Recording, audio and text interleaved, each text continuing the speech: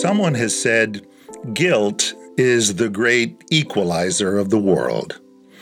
Whether we are leaders in society or live quietly out of sight, we know the deep and inescapable voice of conscience, calling us to account for things everybody knows and things nobody knows.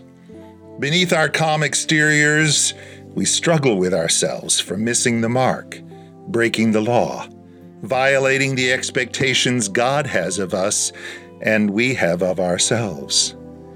Unless we bring our guilt to God, it leads to countless dangerous behaviors. We multiply offenses, hoping to somehow numb our sense of being misaligned. We turn our guilt to anger at others, at situations, at ourselves. We try to find hard ways to work our way back into favor by doing deeds of charity, reciting familiar prayers, and demanding tough discipline of ourselves. But there's only one way back to God, and it's open, free, available on any day, for any fault.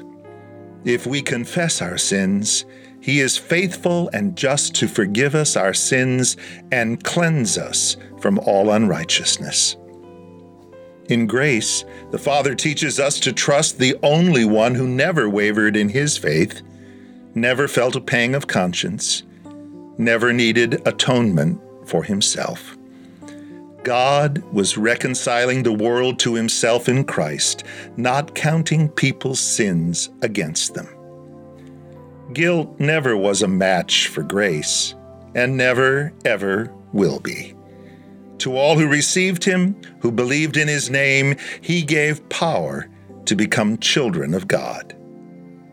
Trade all your guilt for matchless grace, and stay in it.